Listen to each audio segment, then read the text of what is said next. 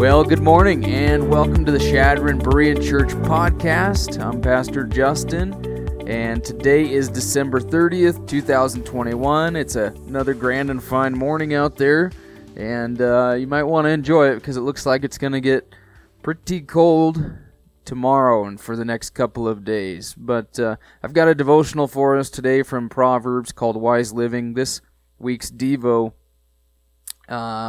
is a little different than most. It's a bit of a personal testimony and a challenge to youth and to parents. In my devotional time, my personal devotional time, it's time for me to read through the precious book of Proverbs again. Not that I don't read through it throughout the year, but I've just come to it in my own reading time through the Word. And I was reminded of how much this book has affected my life and how much I cherish it. Every time I come to Proverbs, I'm excited as can be because Proverbs changed my life. I wasn't introduced to this book until about 20 years old, after living my, life my way for more than long enough time. And some of you have heard my story. My life was a wreck, but this book became like a father's wise instruction to me, like a father's fatherly wisdom, and I cherished this book more than gold. I kind of like the psalmist in Psalm 119. I cherished it more than all the riches in the world. It was sweeter than honey to me because this book was giving me wisdom. It was telling me things that no one else would. That I was, even when it told me I was a fool, I was thankful for that, and it would tell me that I was making foolish decisions without flinching. And I needed that at the time. Proverbs is like fatherly wisdom because that's the way it's written. I mean, at least the first 9 chapters, they're from Solomon, written to his children. His children are to learn it, they're to heed it. The opening verses read, "The Proverbs of Solomon, son of David, king of Israel, for learning wisdom and discipline, for understanding insightful sayings, for receiving prudent instruction, in righteousness, justice, and integrity, for teaching shrewdness to the inexperienced, knowledge and discretion to a young man. Let a wise person listen and increase in learning, and let a discerning person obtain guidance." And Solomon's Proverbs changed my life drastically. They liberated me from many self-destructive decisions I was making by following the ways of the world. And my prayer is that every young man and woman would be fully acquainted with this book and heed its ancient wisdom. It kind of reminds me of that song, those song lyrics we sing now and then at our church, "Ancient words, ever true, changing me, changing you." These are ancient and inspired words of wisdom that would prevent a lot of unnecessary pain and heartache and frustration in life for whoever reads them and applies them. They're kind of like cattle prods, that get us going in the right direction, keep us on the straight and narrow, you could say. Getting off of that path, it's like I think it's Proverbs 15:30 says, those who just don't know where they're going, and they're sluggish, or they don't think about where they're going. It's like their life is like a thorny path. There's thorns. They encounter thorns everywhere they go. But to the upright, the person who has integrity, the person who works hard, his way is like a highway. And so it just, it would prevent a lot of unnecessary pain and heartache and frustration just to read and apply them. And if you're a young man or woman, I would challenge you to read Proverbs through and read it habitually. Maybe read a proverb a day every day of your life. A lot of people do that. It has wisdom for us on a lot of practical topics like finances and marriage and relationships and child rearing, how to use your tongue. It's amazing we wouldn't know how to use that. We use it so much. But how to, practical wisdom for work and all these different things. And as young men and women that, who are connected to the internet these days, that you have more information at your fingertips than anyone can fathom. It's incredible, but what we really need today is not more information. We need more wisdom. We need more wisdom. We would be better off with just these 31 short chapters on wisdom than with the majority of the information that's out there.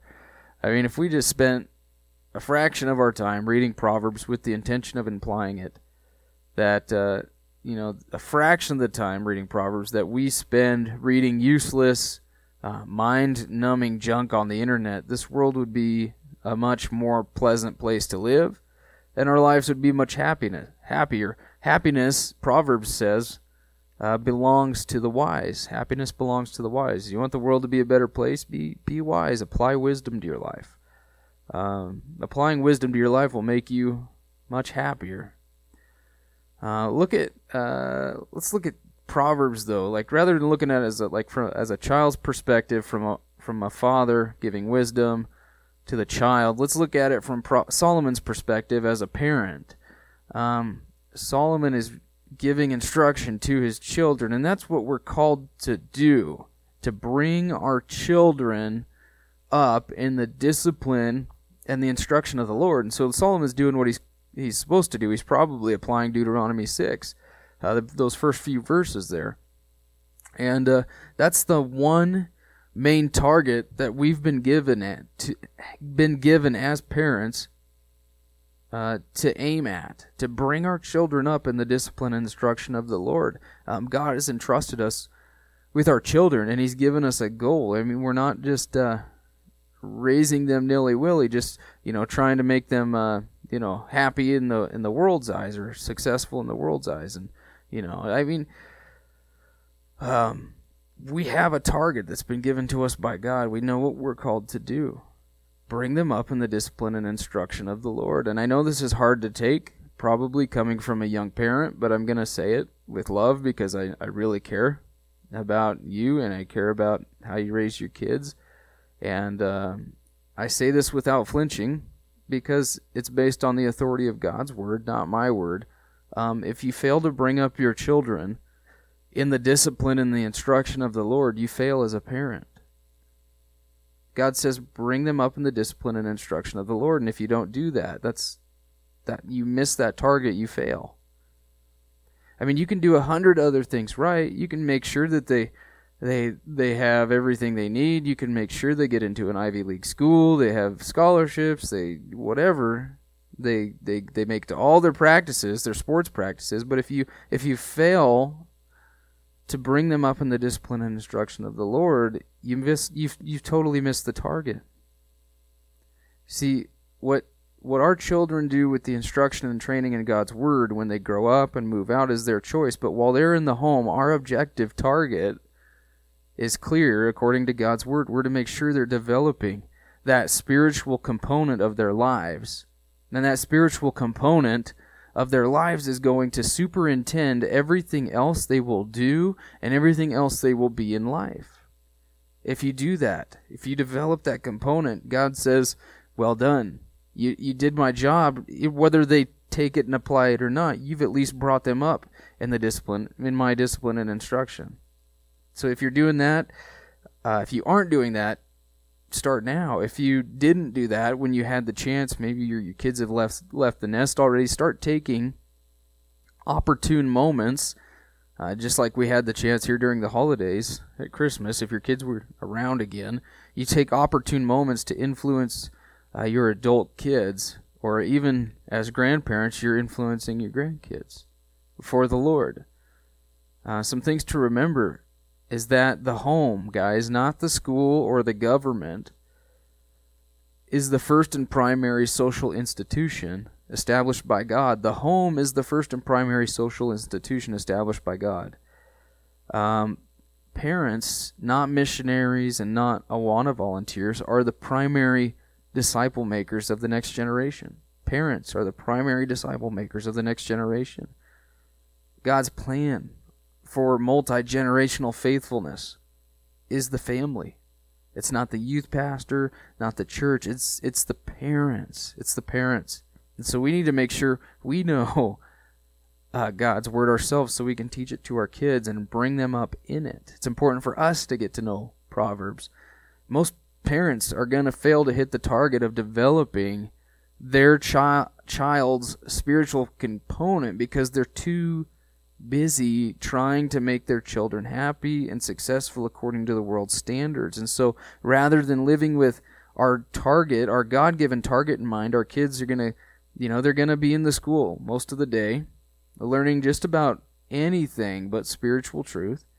If they go to public school, then they go to sports practice in the afternoon after school. Then maybe they go to work for a little bit if they're old enough. Then you sit down for dinner, and quite often we don't sit down for dinner. Actually, we just kind of let our kids grab a Hot Pocket and they go off to their room. They do homework, and what's left after that? Well, we're all tired, and there's probably just a little vegetation on the couch that takes place, right? We watch TV, we watch something that's mind-numbing. And before you know it, day after day goes by, and that's about all there is, and they've left the nest. And then we are left answering to God for how we failed to redeem the time, to bring up our children in the discipline and instruction of the Lord. And that's a tragedy. That's a huge tragedy. And I don't want that to happen to you and to your kids. So let's be more intentional with them. Let's be intentional to hit that target that God's given us. I want to leave us, both youth and parents, with a fun exercise that I myself was once challenged with. I took a Christian family class at my Bible school that I went to, and basically the challenge was to, the assignment really was to go through the book of Proverbs and read it through, and when a proverb taught on child rearing, you were to mark a little CR beside it in the margin. So child rearing, you put a CR there. When it talks about finances, you put a little F in the margin. When it talks about the use of the tongue, you put a little T in the margin. And those are three major topics that come up often both in Proverbs and in life itself. We need to be wise with child rearing. We need to be wise with our finances. We need to be wise with the use of our tongue. And I would just sit down, especially if you have older children. This is great. You can sit down with your Bible at the dinner table, go through one chapter of Proverbs, and you can write down C, R, F, or T with your children going through it, and you can teach through these Proverbs. And anyway, I trust that would be a kind of a fun exercise that would prove to be a fast and easy guide for you later as well. When you want wisdom on any of those topics, you just go through the book of Proverbs and you find where you marked C, T, F, or C, R, F, or T. But anyway, if you want to, you can get on our blog, on our website. I have included a lot of helpful resources for biblical parenting that we put together earlier this year when we did our Modeling Christ series. There's a lot of, let's see here, 1, 2, 3, 4, 5, 6, 7, 8, 9, 10, 11, 12, 13 different parenting resources that are going to help you hit the target of bringing your children up in the discipline and the instruction of the Lord. I mean, there's sermon series, there's different types of books. You've got different programs that you can listen to, several books, anywhere from, devotionals. You got books for parents on how to raise children, like the Art of Parenting, Raising Worldly Wise but Innocent Kids by Dave Wurtson. There's devotionals for young children, devotionals for older children, basic doctrine for the young and the old kids. And anyway, I'd encourage you to get on our website, get on our blog, and check that out. And have a happy New Year, everybody. Enjoy your day. It is a gift from God, and so are your children. God bless.